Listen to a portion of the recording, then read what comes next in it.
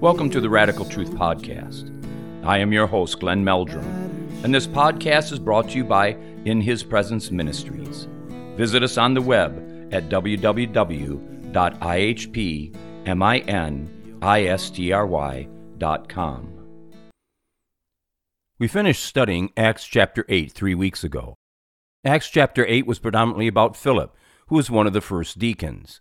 Paul referred to him as Philip the Evangelist, and we saw why he called him that after studying chapter 8.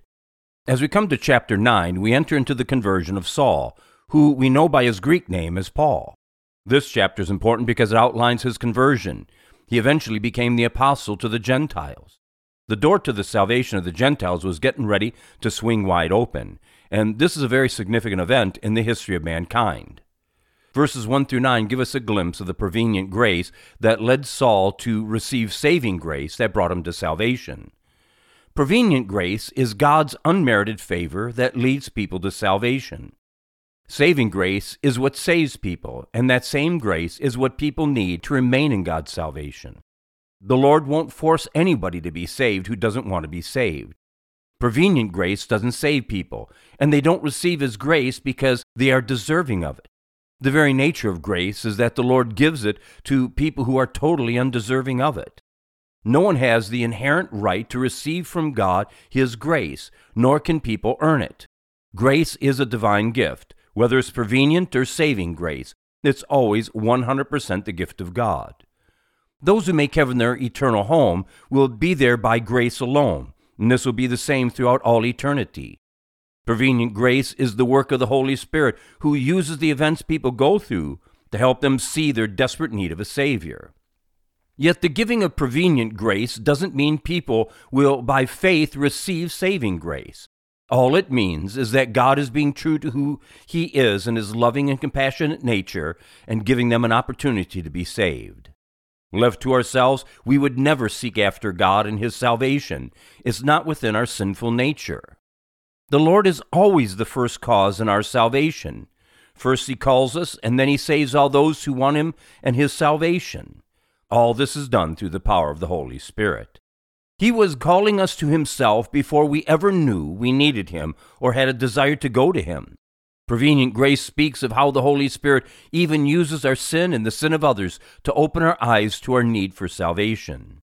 It's the Lord's loving kindness that lets us feel the wages of our sin and the emptiness our soul experiences after we have chased after this world and found it to be vanity and vexation of spirit. We get our first glimpse of prevenient grace operating in the life of Paul in Acts chapter 7, verses 56 through 58. But the Lord was working in the man before that. Standing before the Sanhedrin council, Stephen said, "Look, I see heaven open, and the Son of Man standing at the right hand of God." This vision so enraged the people in attendance at the council that they covered their ears, and yelling at the top of their voices, they rushed at him, dragging him out of the city, and began to stone him. We are then told, meanwhile the witnesses laid their clothes at the feet of a young man named Saul. Saul watched the phony trial of Stephen, heard his sermon, saw his face glow with the glory of God. When the insane mob dragged Stephen out of the council chambers to stone him to death, Saul may have been leading this violent mob. Those murdering the church's first martyr laid their cloaks at Saul's feet, and they did this because he was the representative of the Sanhedrin council in this setting. Saul was sanctioning the murder of Stephen, and the council stood behind his actions. We don't know if any members of the Sanhedrin were at the stoning of Stephen, for if they were, Saul eclipsed them by being the man the religious Jews looked at to sanction their murderous act. Then in chapter 8, verse 1, "And Saul was there giving approval to his death. On that day a great persecution broke out against the church at Jerusalem, and all except the apostles were scattered throughout Judea and Samaria." The murder of Stephen became an impetus that produced the terrible persecution against the saints in Jerusalem, and even reaching into Samaria, and it's reasonable to believe that it was all led by Saul. We know that Saul was heading up a team that was going to Damascus to begin persecuting the saints there, and we find this in Acts chapter 9, verses 1 and 2. Meanwhile, Saul was still breathing out murderous threats against the Lord's disciples. He went to the high priest and asked him for letters to the synagogues in Damascus, so that if he found any there who belonged to the way, whether men or women, he might take them as prisoners to Jerusalem. The point that Saul was still breathing out murderous threats presents the idea that he was a moving force behind the persecution of the saints from the beginning. This also reveals the intense anger, hate, and agitation he felt over the growth of the infant church. He also believed that the way must be stamped out at any cost, for according to his narrow understanding, the Lord would judge Israel if they allowed this heretical teaching to continue. Saul was aggressive in his pursuit of Christ's followers, thinking he was serving God in a very important way. How strange! He was the one that was fighting against God because he had a distorted view of who God is and how to please him. Saul was out to be a mover and shaker in Israel, and he was moving in high circles of power among the religious elite. It's obvious that he had access to the high priest, and he was personally educated by Gamaliel, a leading power in the Sanhedrin Council. The letters he received from the high priest were addressed to the synagogue rulers, who would know who in their congregation or community was part of the way. They were looking for eyewitnesses so that they could bring charges of blasphemy against those who were followers of Jesus. It doesn't say that Saul was given the authority to execute Christians, but to only take them back to the Sanhedrin, who would determine their guilt and subsequent punishment. His aggression was so intense that he wasn't looking only to imprison men, but women as well, for he had a fanatical determination to totally destroy the church. When Paul testified before King Agrippa, he declared in Acts chapter 26, verses 9 through 11, "I too was convinced that I ought to do all that was possible to oppose the name of Jesus of Nazareth. And that is just what I did in Jerusalem. On the authority of the chief priests, I put many of the saints in prison. And when they were put to death, I cast my vote against them. Many a time I went from one synagogue to another to have them punished, and I tried to force them to blaspheme. In my obsession against them, I even went to foreign cities to persecute them." When this religious extremist was genuinely converted, the perverted areas of his character were conquered by God, and he became a wonderful example of what it means to love Jesus supremely. Dr. Luke continued telling Paul's story of salvation in verses 3 and 4. As he neared Damascus on his journey, suddenly a light from heaven flashed around him. He fell to the ground and heard a voice say to him, "Saul, Saul, why do you persecute me?" This is a radical expression of prevenient grace. The Lord had been working in Saul's heart prior to this divine confrontation, but things had come to a climax, and the Lord wanted to not only save the man, but to stop him from doing permanent damage to the church. The Lord shook this man to the core of his being. He was undone in the presence of God. This is what it took to get this man's attention. This happened after the high priest sanctioned Saul's heartless pursuit of innocent, God-loving people. He was on his way to Damascus with other Jews that were going to help him round up as many believers as possible. That this divine confrontation happened with eyewitnesses is a powerful support to what would take place a few days later. I wonder how many of those men that were with Saul became followers of Jesus as a result of the Lord knocking him to the ground. This is a good spot for me to spout off one of my pet peeves. God is not a gentleman, as so many preachers claim, and as you hear again and again in a host of ways. He has never been a gentleman, and he never will be a gentleman. Besides, what kind of gentleman is he? A British gentleman? Or maybe a Middle Eastern gentleman? An Asian, African, or maybe an American gentleman? The definition of gentleman differs between these diverse cultures. Because a person is a gentleman doesn't mean that he is godly, good, or even kind. Jesus never strove to be a gentleman, but he was who he is, a savior. Gentlemen don't knock people to the ground, terrify them, and then leave them blind. But that's what the Savior did to this religious man that was thoroughly deceived. A supernatural light suddenly shined upon Saul, and in two later events where Paul testified about what happened to him, he said that it was around noon or midday. Now think about this for a moment. These men were walking through a hot desert. The sun was intense, and the light that shined on Saul eclipsed the noonday sun. This doesn't mean that heat had to accompany the light, as if everything immediately increased 50 or 100 degrees. Yet the light was so intense that it left Saul blind and overwhelmed him to the point that he knew the light came from God. Now add to this terror the voice of God saying, "Saul, Saul, why do you persecute me?" And you are sure to have one scared man. What a terrifying statement the Lord spoke to Saul.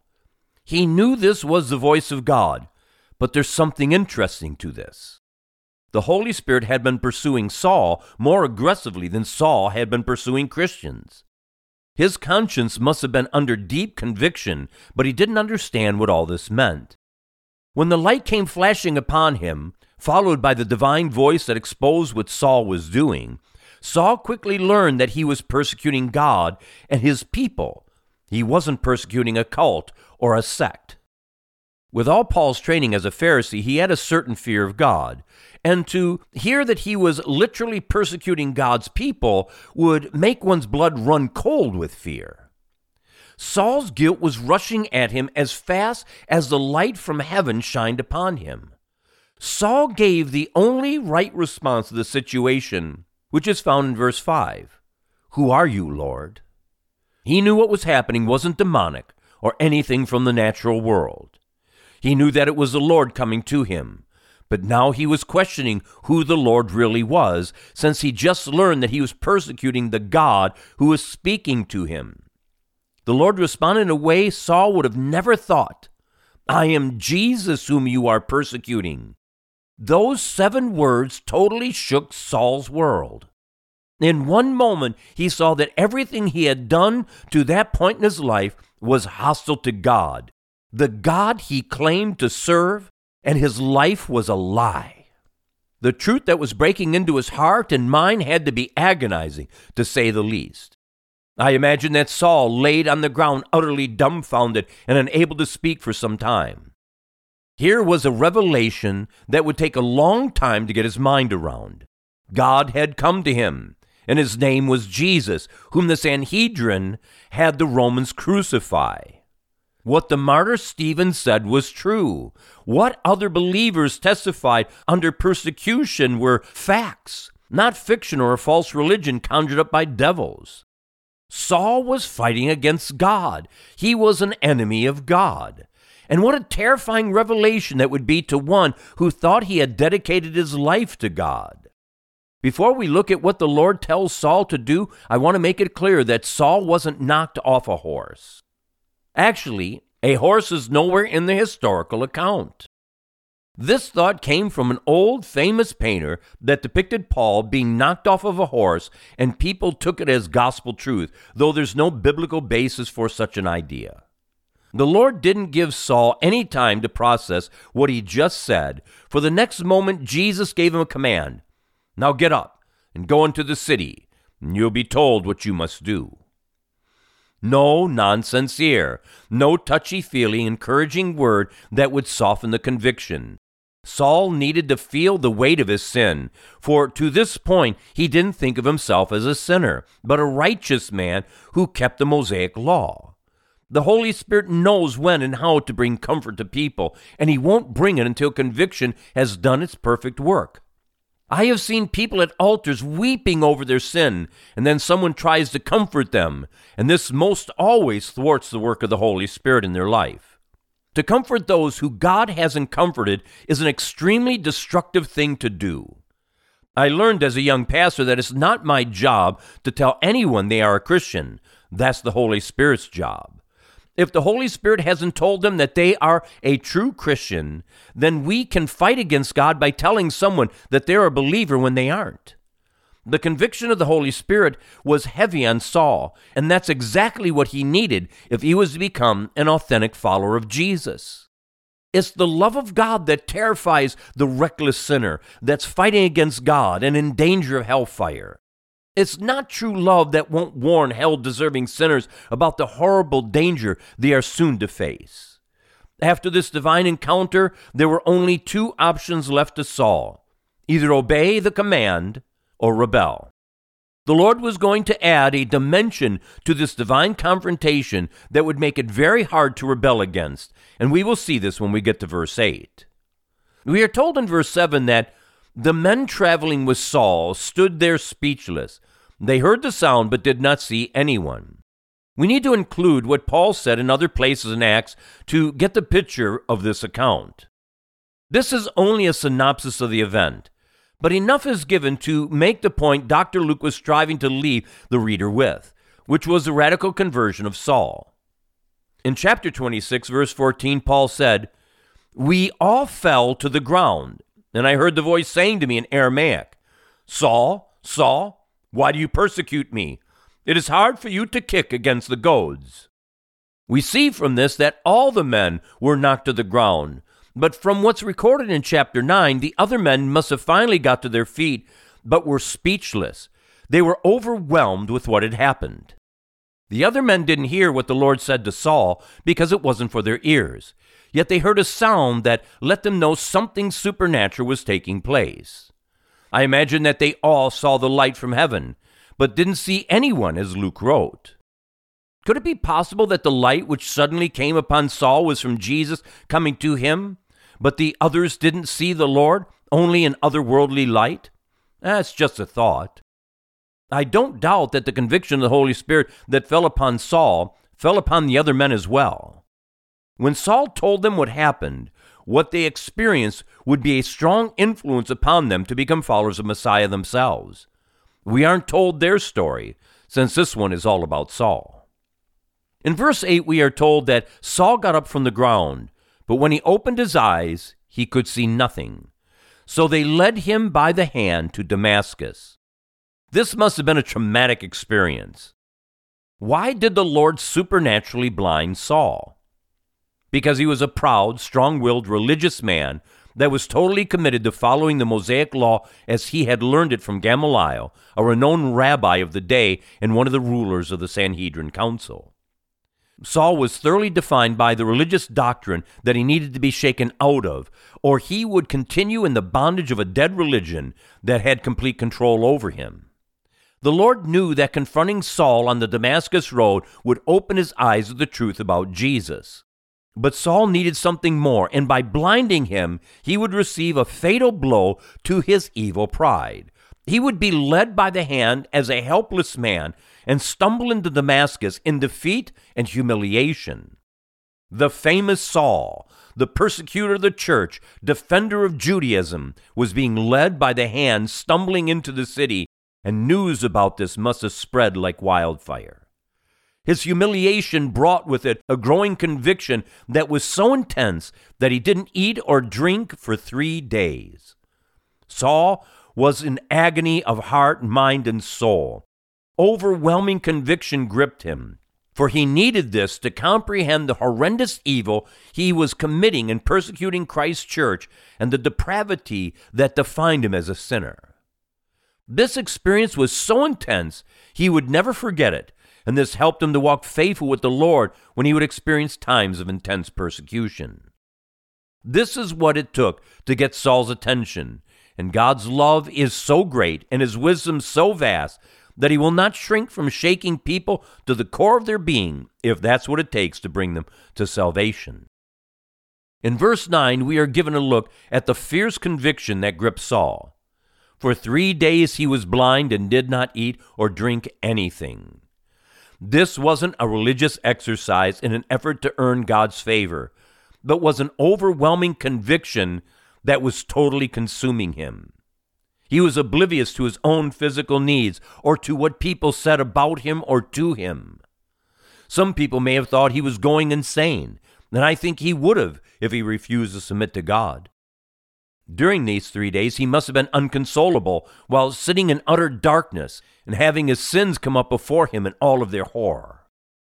Every person he persecuted, beginning with the murder of Stephen, must have been haunting him and demonstrating that he wasn't righteous, but a hell-deserving rebel. His hands were stained with blood, and he inflicted upon God's people cruel punishments, suffering, and pain. To this point in the story, we have seen God's prevenient grace in leading Saul to repentance. Now we will see the Holy Spirit break through the hard religious veneer of a man to bring him into saving grace that leads to true salvation. In verses 10 through 14, Dr. Luke recorded, "In Damascus there was a disciple named Ananias. The Lord called to him in a vision, 'Ananias?' 'Yes, Lord,' he answered.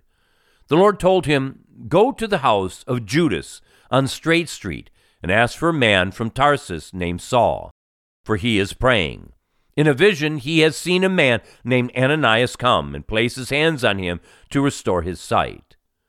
'Lord,' Ananias answered, 'I have heard many reports about this man and all the harm he has done to your saints in Jerusalem. And he has come here with the authority of the chief priests to arrest all who call on your name.'" Let's take a moment to look at Ananias. There are a lot of traditions about him, even among the Muslims, that say he was a godly man. But traditions don't mean that what they say is true. The Greek church claims that he was one of the 70 disciples that Jesus sent out to preach and perform miracles, but there's absolutely no evidence to support this claim.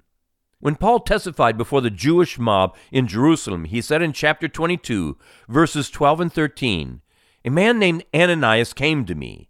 He was a devout observer of the law and highly respected by all the Jews living there. He stood beside me and said, 'Brother Saul, receive your sight.' And at that very moment I was able to see." Paul emphasized the Jewishness of Ananias because he was speaking to a Jewish crowd and that Ananias was held in high esteem among the Jews of Damascus.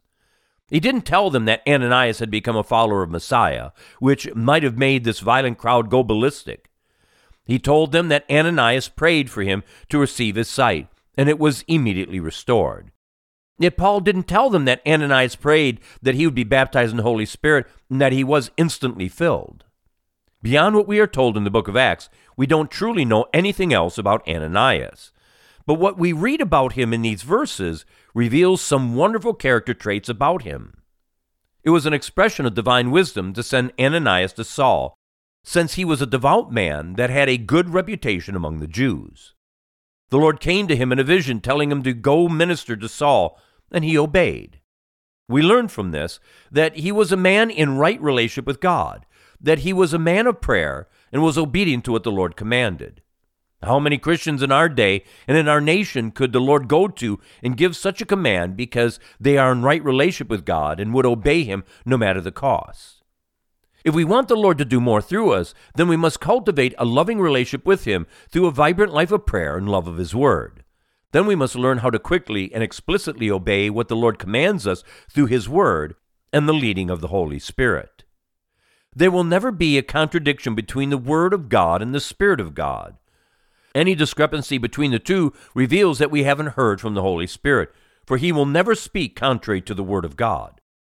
Something else we need to see about Ananias is that he knew the voice of the Lord, so when he spoke, the man of God obeyed.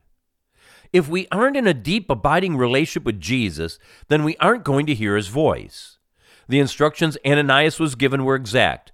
Go to the house of Judas on Straight Street and ask for a man from Tarsus named Saul, for he is praying. Ananias was even told that the Lord had given Saul a vision that a disciple of Jesus would lay his hands on him and he would receive his sight again. This way Saul would know without a doubt the supernatural origin of what was happening to him. Now Ananias did have an objection, but after the Lord answered him, the subject was dropped and his obedience followed. This is a good example of loving obedience. The objection Ananias had is that Saul's reputation had preceded him, for the saints in Damascus knew he was on his way to persecute the church.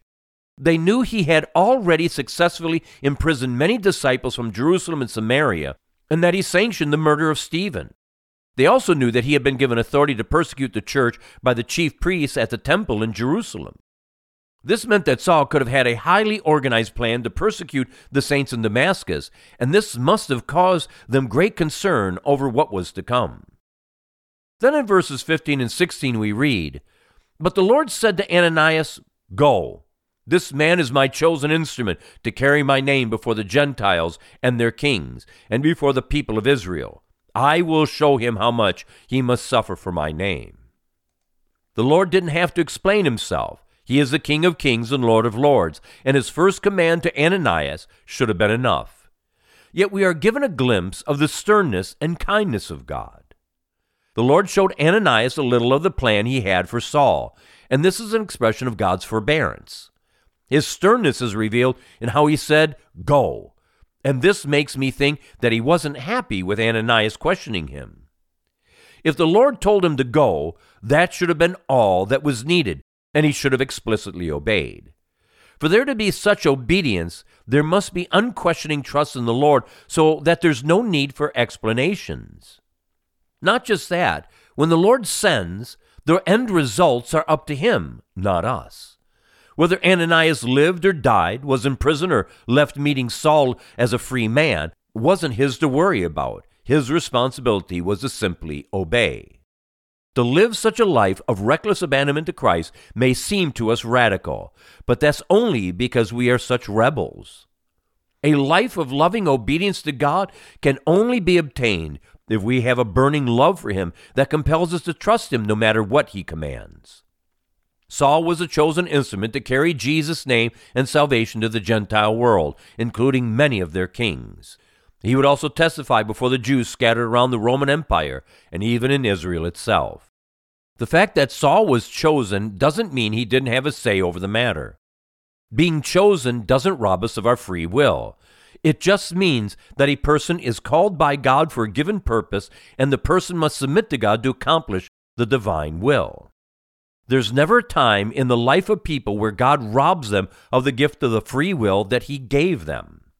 Some people can cross a line in their rebellion where the Lord will no longer call them, but that's still not robbing them of their free will. It's actually giving them over to their free will and the evil they have chosen.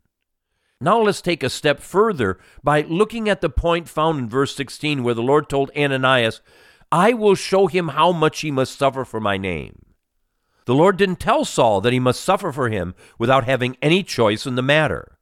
And this wasn't a punishment for his sins that he had committed in persecuting the church.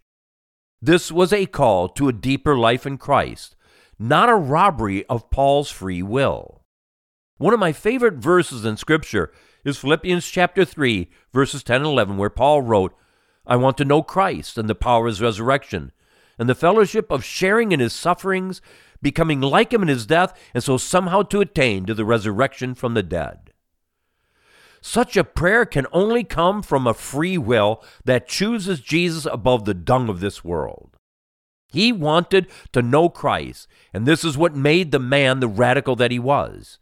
This passion after God wasn't forced upon him, for such a heart can't come out of an organic robot that's programmed to perform a given service that has no choice over the matter.